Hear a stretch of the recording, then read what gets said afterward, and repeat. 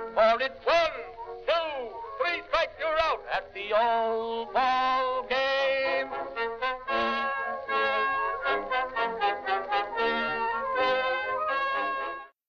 Welcome back to Short Hops and Tall Tales, a pictureless podcast highlighting the weird, funny, and bizarre elements of baseball that make America's pastime special. I'm Noah Scott, and I am thrilled to reintroduce my co-host, Brandon Riddle, to the show. Hey. So this is the Pawns? Like, what was that intro? Hey. You know what, like how you pass people in the office, you go, "How you doing? Good. What's up?" That kind of thing. And you just have generic answers. I've stopped saying, "How you doing?" And all I do now is pop my collar and go, "Hey," and walk past them. That was like verbal finger guns I just got from that. I'm going to grow out me a mustache and the mullet and just get really into this character now. Yep, I'm the A guy. I like it. What are we talking about today, Brandon? All right. So today we're going to step out of American baseball for a bit and talk about Eiji Sawamura. It's a fascinating story. I'm excited about this one. We have a pickle jar. And if time allots, we have a conversation about the Major League Baseball Rules Committee. We'll see if we get there. Rules. Oh, it's our favorite thing. All right. Sounds good. But before we get there, we have, of course, some pick-off trivia. Ready, Noah? No. I figured. So let's get into it. So Jason Varitek is the only catcher in history to catch no-hitters for 4 different starting pitchers. He did it for the Red Sox in 2001, 2002, 07, and 08. So I'm going to give you a list of pitchers, and you pick out which 4 through the no-hitters he caught for. Okay? Yeah, okay. All right. Let's start off with Curt Schilling, Clay Buchholz, Tim Wakefield, Hideo Nomo, Josh Beckett, Derek Lowe, and John Lester. So I feel kind of good about this. Okay. Because I feel like this is one where I can narrow it down through process of elimination. I know Tim Wakefield has never thrown a no-hitter. Wouldn't you love to see it, though? That would be so sweet. I also know that Hideo Nomo has thrown a no-hitter with the Red Sox, so he's definitely one I'm picking. And I know that Josh Beckett did not throw one with the Red Sox. He threw one with the Dodgers. At least I'm like 80% sure he didn't throw one with them. So really it comes down to, so I've got Hideo Nomo. I'm just picking 3 between Schilling, Buchholz, Derek Lowe, and John Lester. I like how you're deducing this. This is fun. Thank you. So I've got Hideo Nomo. I'm going to go with John Lester.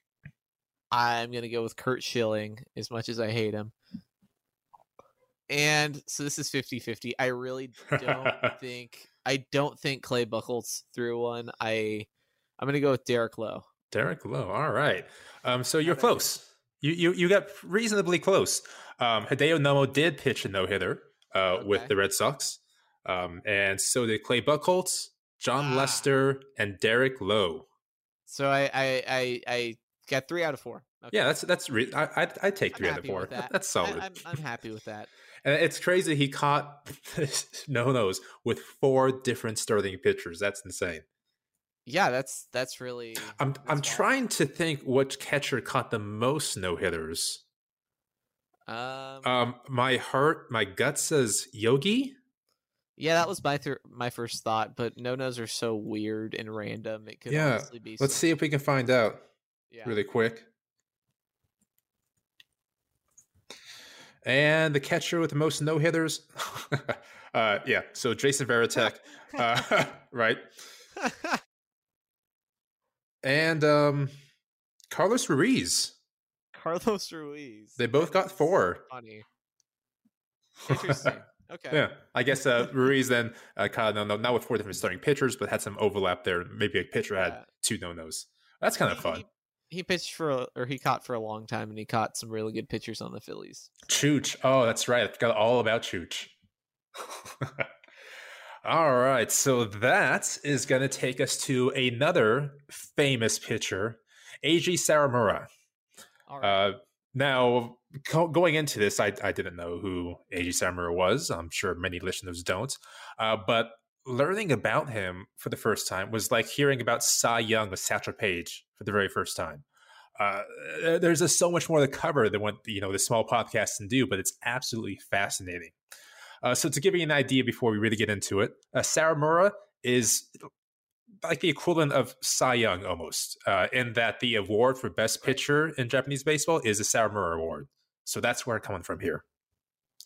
So let's get in. So baseball was really formally introduced to the country in 1880, and from there the sport slowly took root and began to grow.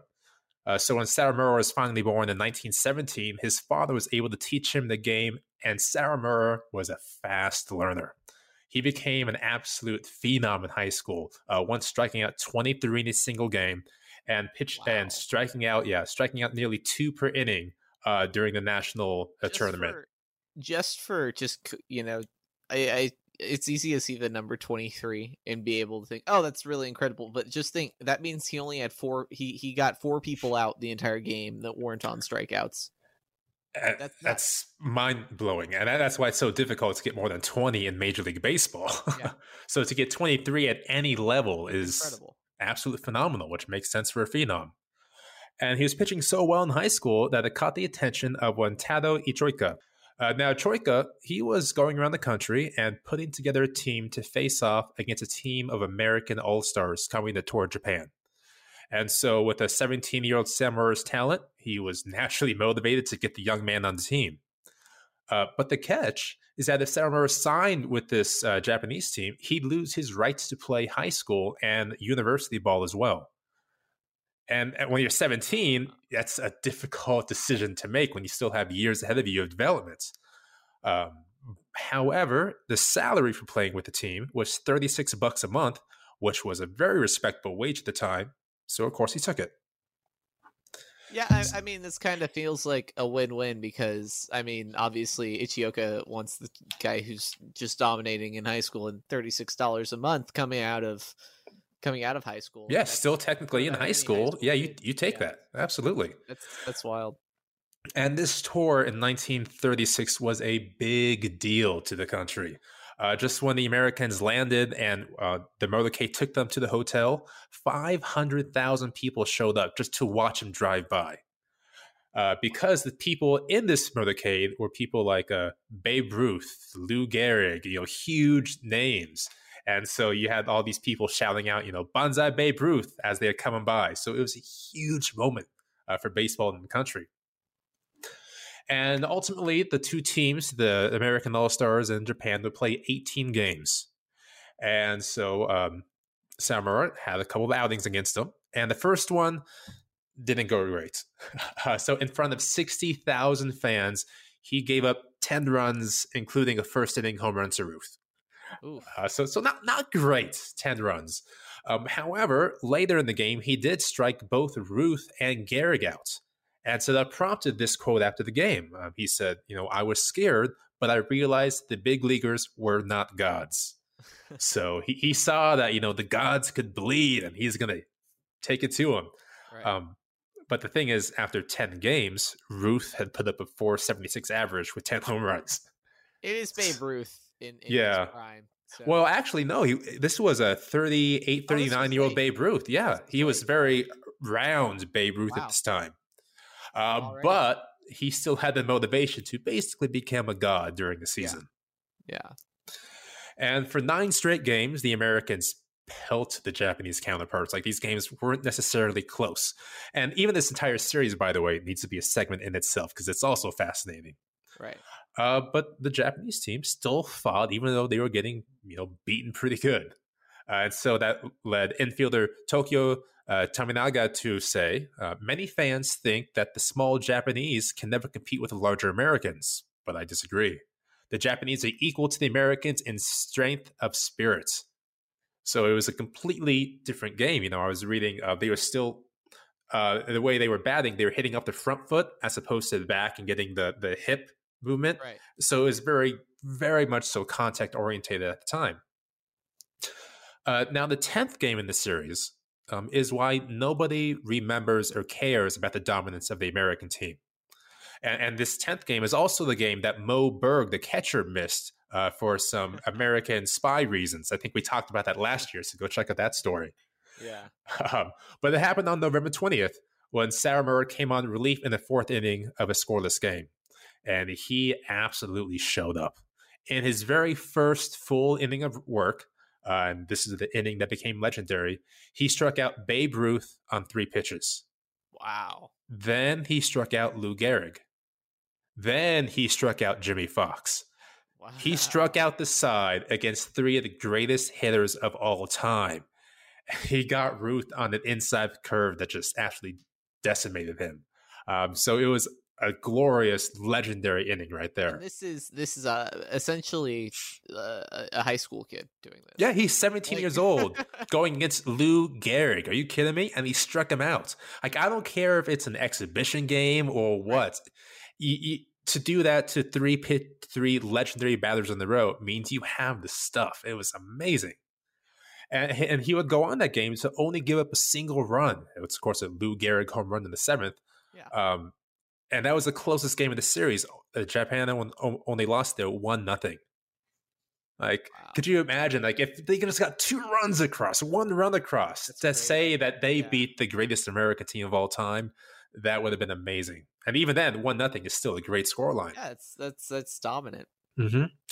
And the Sawamura, he pitched so well, especially with his fastball curveball combo, that Connie Mack, who was the manager of the American team, he tried to sign him after the game, but Sawamura just refused to leave home, especially being 17. That's such a Connie Mack thing to do, too. Right.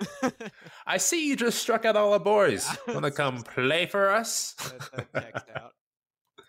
And so right after the tour, Sawamura signed with the newly formed Yomiuri Giants. This was a new team that formed, and they decided to get as many plays as they could from the tour. And so with the Giants in his first year, he threw the league's first no-hitter. He finished up with a 1.18 ERA, won the league MVP, and hoisted a championship trophy. He's 18 years old and just won the best player in the league. No, that is acceptable, you might say. That's acceptable. That might be, I mean, you can't really do much better than that, especially as a rookie. League's first no-hitter, 1.18 ERA, which is just absurd. And then the MVP and a championship. Like, how do you improve upon that? No, you're 18. Like that. Yeah, well, he did improve upon that. So his next season, he won 33 games, won another MVP, got another no-hitter, and got his second championship. Wow. Just absolute dominant. He's 19 years old and is one of the best players in the world, basically, at this point. Having struck out, the legendary American hitters and is proving himself here. He's set. However, one day after Sawamura threw his no-hitter in 1937, the Second Sino-Japanese War began. And in the off-season, so after 2 years and being in the league, he got his draft notice for the military. And this gets kind of difficult. I'm obviously not immersed in Japanese culture and very much so an outsider. And so I imagine that a lot of the research I've done is shaded with that outsider mentality. So kind of here's what happened. He was part of the 33rd Infantry Regiment of the 16th Division.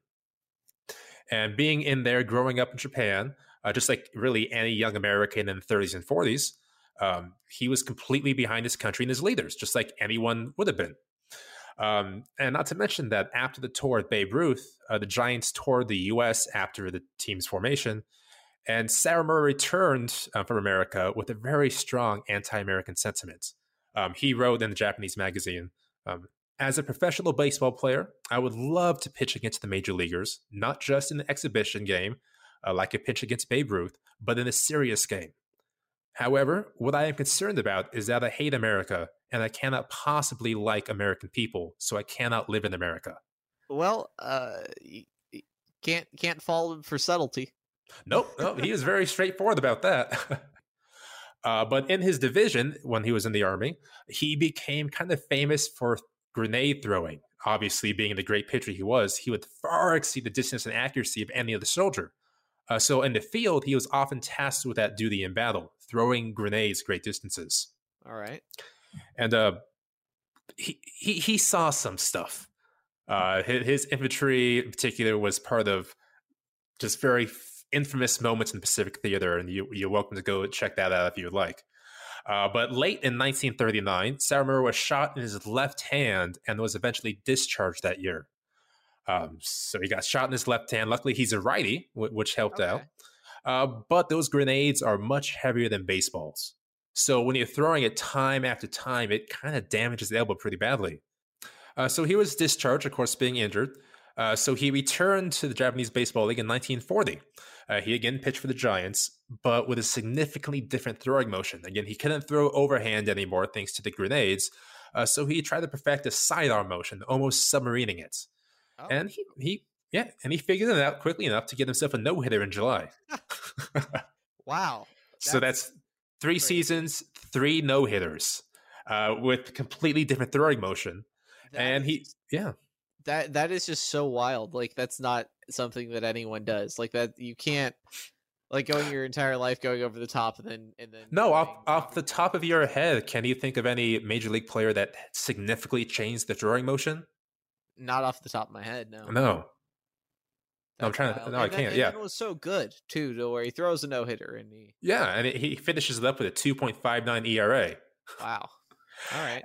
And so that was 1940. In 1941, he came down with malaria. Oh. So he has a bum shoulder, has malaria, but still manages to put up a 2.05 ERA. Okay. Which sounds great until you learn that the league average was under 2 for that year. Oh, yeah. Yeah. Not as good, but I mean, he's had to. No, I mean, that's still very serviceable, just slightly above average. It's fine. But then before he could finish off the season, still in mid-season here, he was drafted for a second time. And he and his regiment would, again, infamously be victorious against American forces on the island of Mindanao. Big moment there as well. But then he returned to baseball in 1943. So he was in service twice, got drafted twice, and keeps coming back to baseball. Wow. But unfortunately, war and grenades, did its thing, and his shoulder was completely gone. Go ahead. How old is he at this point? In 1943, he'd be 26 years old. Yeah, I was going to say like 25. Okay. Yeah, 25, 26, in war twice already. And his shoulders chewed up. He throws 11 innings the entire season. He just doesn't have it. Yeah, I mean that's a very taxing couple of years there. So he's 26 years old. He's still trying to get back into the game, but the Giants do not renew his contract. So he retires in 1944. Wow. And right after he retired, he received yet another draft notice. This is his 3rd draft notice in like 5 years. And this just happened 3 days after his wedding as well. Seriously? So Sawamura departs Japan on November 27th to the Philippines. But then 5 days later, his ship was sunk by an American submarine. Wow. And he was 27 years old, having gone through all of that. Wow. That I thought this was going. No, he lived an absolute life, and he has definitely not forgotten Japan. In 1947, the award for Best Pitcher was named the Sawamura Award, especially for those 2 amazing years he put up the first 2. Yeah. And a couple years after that, he was part of the first class of Japanese Baseball Hall of Fame. And there are statues of the guy in front of the stadiums he played in. Okay. So, yeah, just the impact that Sawamura had on Japanese baseball was really as immense as any American ball player in that country.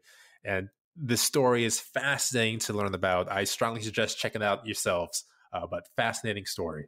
Yeah, that is really wild. I had actually heard of Eiji Sawamura. I didn't know, obviously I didn't know all of that. No, yeah. He was a very good, because I knew about the Sawamura Award and that, went to the best pitcher. And so I knew he was a very influential pitcher in Japanese baseball history. And also, it's funny enough, I'm going to out myself for being a nerd here, but there's like there's a baseball anime that I watched a couple of years ago, which is just the nerdiest thing. Well, help us out. What's the name on this podcast? It's called Diamond No Ace, and the main character is actually named after Sawamura. Oh, that's excellent. Is that the anime where like that famous double play gif comes into? I think it is. Okay. I'm pretty sure. That's the other thing is I watched maybe like the first season, and I don't know. It was like 3 or 4 years ago. That sounds kind of great. I want to watch that. It's actually pretty good. I don't really watch a lot of anime, but it was wildly entertaining. But yeah, so that was pretty much the extent of my experience. So that's really just a remarkable story. And yeah. I started off with that story against Babe Ruth. I thought that's kind of fun. But Yeah, then really the cool. more I read about the guy, I was like, wow, this is incredible. And even to talk about it more, Babe Ruth's relationship with Japan is fascinating as well, too. So that's a whole another segment to talk about. Just everything fantastic. And I'm glad he has the award. That's been, won by a lot of the players that came out to the MLB. Yeah. More short hops and tall tales after a word from our sponsors. Hey, Alex Fast here, and thanks for listening to this podcast on the Pitcher List Podcast Network. If you're a fan, consider supporting all of us by getting a PL Plus subscription, where you're going to get an ad-free website and get access to our Discord, where you can talk to all of our podcast hosts and staff. Plus, you can hang out with our incredible Pitcher List community. It's basically a baseball sanctuary year-round for as low as $8 a month. You can sign up at pitcherlist.com/plus, and you're going to get your first month free with promo code podcast. Also, don't forget to check out everything else we do as well, from YouTube videos, live streams, newsletters, off-season articles, TikToks, breakdowns, over 15 baseball podcasts on our network. We can't stop talking about baseball even during the off-season. So sign up for PL Plus today at pitcherlist.com/plus and use promo code podcast to get your first month free. All right. Thanks for listening. Let's get back to the show. All right, we are back with another installment of the Pickle Jar. The segment where we explore baseball's storied, lexicon, dictionary. Idioms. Yeah, slang, etc. And we talk to some people that aren't as familiar with it as we are, and we just ask for their guesses and what, their stabs at what these particular terms could mean. What's our word? Words are stumbling all over this segment. What is our term for today? So the phrase this week is fell off the table, as in like that pitch fell off the table. What does that mean? Okay. So of course I asked Courtney, and our good friend Courtney, and she says maybe it has something to do with scoring or stats, which sure. Okay. Like the stat book, it fell off the table. It fell off the table, and I just got so frustrated that I don't want to deal with it anymore. Right. Because they had put up a snowman and I was done. All right. Yeah, I could see that. But of course, in actuality, it's a sharp breaking pitch with a significant late downward turn, as though it dropped off a table. So that pitch that Sawamura threw to Babe Ruth fell off a table. Right. Yeah, there we go. There you go. Yeah, it's I like it. I think it's another one of those visual ones that really makes sense. Mm-hmm. Although it's a little more on the abstract side, but I always like that idiom. Yeah, and for a second week in a row, we don't have a great origin for the term either. So we'll just leave it with the fell off the table. Nice little phrase. All right. And so now we're going to go into a bit of a discussion about, you called it the MLB Rules Committee at the top. Maybe we'll workshop a new name. I don't know. Rules Committee. Maybe rules like something with pizzazz. Oh, now we got to workshop this for a couple minutes here. Major League Baseball Fun Committee. All right. No, okay. With the Fun Committee. All right. What break it down first. Yeah, so what's going on here with, of course, baseball starting up this year? They've made some changes. So the MLB Rules Committee, they can now make a change to the game and 45 days later have it take place. So, for example, the banning the shift can take place 45 days after the Rules Committee decides it's so. A pitching clock, for example.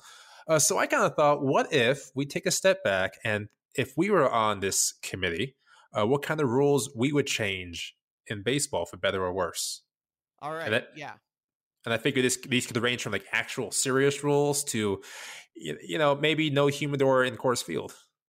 Yeah, I think just to kick things off, the first rule that I would be instating effective immediately is sleeveless Saturdays.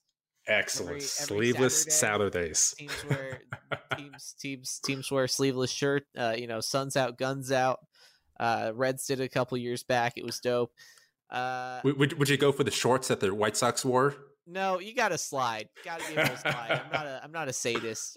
Okay. But yeah, I mean, the shorts are a cool look. It's just not very practical. Maybe if you did like you could wear like the tights, the sliding pants, like under them, like the tights that people wear. Maybe you'd have to. Might work. Yeah, so you have the Players Weekend, and now just throw sleeveless Saturday. I'm all for it. All right. So on the serious side, I know you'd want to get rid of the DH.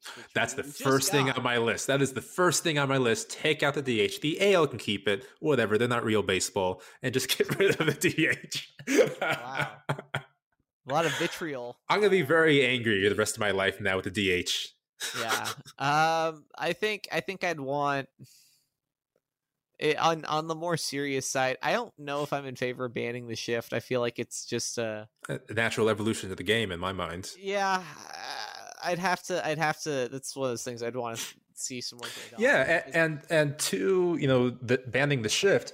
Are we gonna have a dichotomy between before the shift was banned and after the shift was banned? Because it very well impact numbers. Yeah, it's a completely different rule change. We could do. I think the pitch clock is a really dumb idea because they've tried to do that in the past and nobody cares. Nobody follows it. The pitchers don't follow it. The umpires don't enforce it. And that's the thing. No one enforces it. Yeah, and I feel like it would be. I wouldn't want there to be a pitch clock that's like, oh, you're out of the box for a second, or you stepped out of the box. It's a strike or a ball automatically, because that's not fun either. So, right.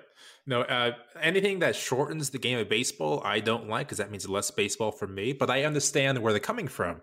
So the pitch clock isn't necessarily to shorten the duration of the game. It's just to shorten the time between action moments in the game. Right. Which kind of makes sense. Yeah. I just yeah. I think it would be interesting and completely nonsensical, but I think it would be hilarious if like you could get double the runs if you ran the wrong way around the bases. But then there had to be some kind of penalty. Like if you get out, that's worth 2 outs or something. Yeah. I don't know. That'd be so confusing. No, I think what baseball needs is power-ups that are dictated by the fans. I really hope that Rob Manfred's not listening to this, because I think he's silly enough to. Silly is a horrible word to describe that man and completely untrue. But anyway, I think it'd be just, as we're just kind of joking here, it'd be funny to have like power ups to where it's like, oh, like the Uno reverse card, you've got to run the opposite way around the field, or you get one batter with balloons ball. Yeah, you get one batter who has an aluminum bat. Oh, that'd be dangerous. Yeah, right. I mean, it would be funny if there was like a moving target in the air, and if you hit it, it's there was MVP baseball 2007, I want to say, when it was NCAA. They had a hitting mode that had targets on the field, so if you hit it, they would bounce back. There were ramps on the field, all sorts of fun, wacky stuff.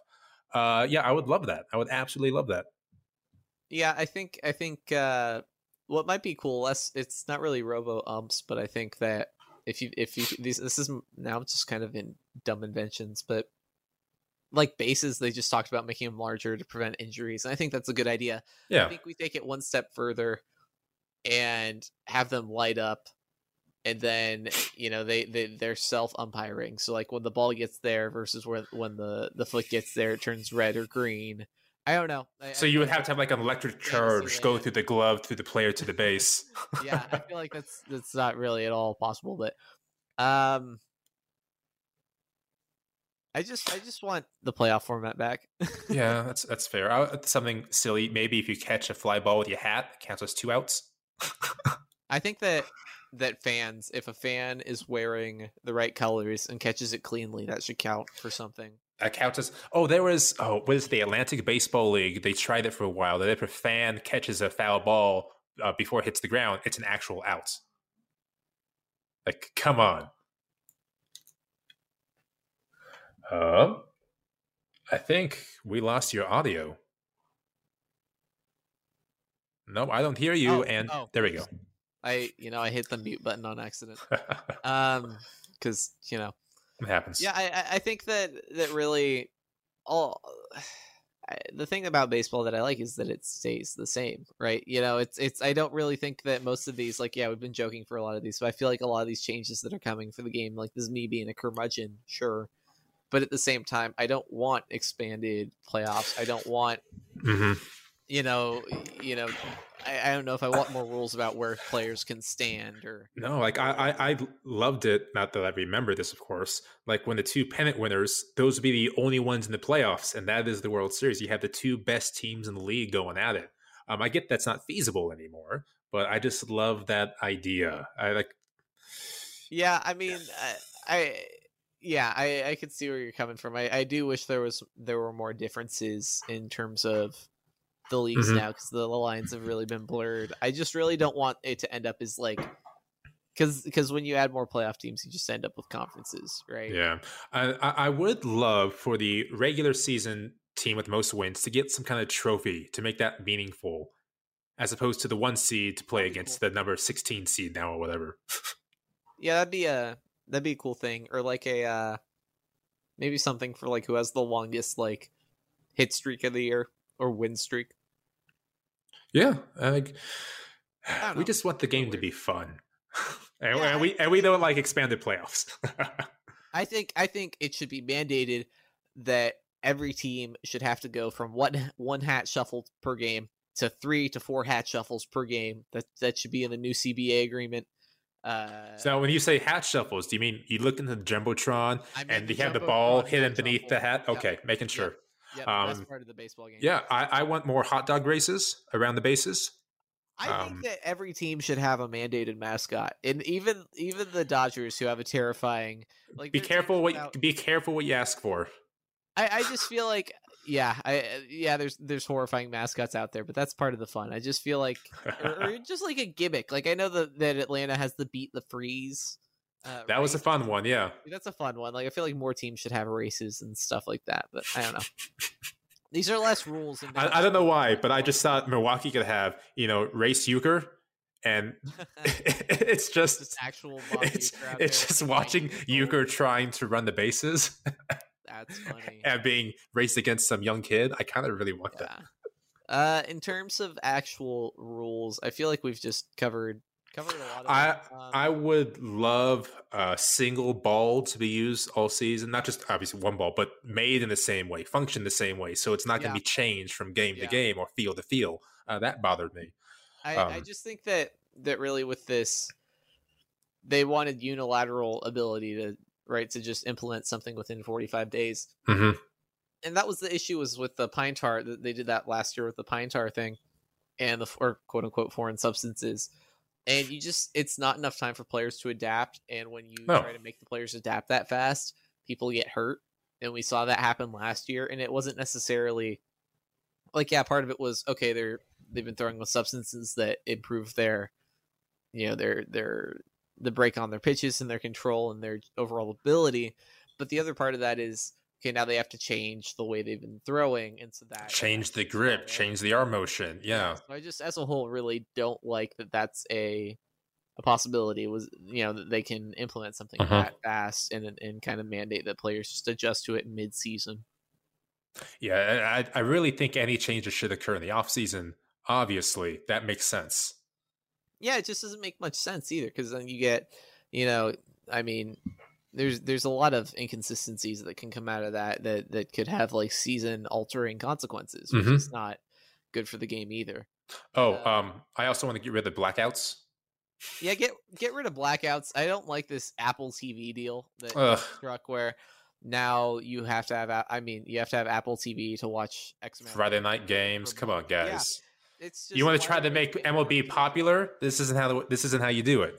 Why are we making baseball more exclusive when we're struggling to grow a great game in the first place? But I also want the champion of Major League Baseball to play champion of Japan for a World Series. I think that should happen. I feel like that would be really cool. Yeah, that would be really cool.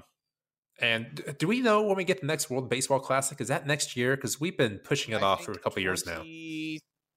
2024. That's so long from now. I think.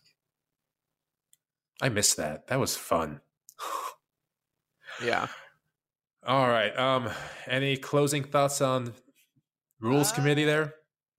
No, I just feel like I'm ready for baseball to be back, and I'm tired of hearing about rules and thresholds and arguments. And yeah, we're recording this episode, and we have yet to see any baseball, spring training, everything like that. So we are just ready to go, chomping at the bit. champing at the bit. To see any further free agency signings either, and I really thought we were going to get one. But guess not. Alas. Guess not. Anyway, if you liked what you heard today, please follow Short Hops and Tall Tales on Twitter at ShortHopsPL. One Take Noah at BD Riddle and myself at Noah A Scott 6, and then subscribe to us on Apple Podcasts, Spotify, wherever you listen to podcasts, and leave a review. Tell your friends, help us reach new audiences. For Brandon Riddle, I'm Noah Scott, and this has been the Short Hops and Tall Tales podcast. See you next time. Baseball is back. Woo!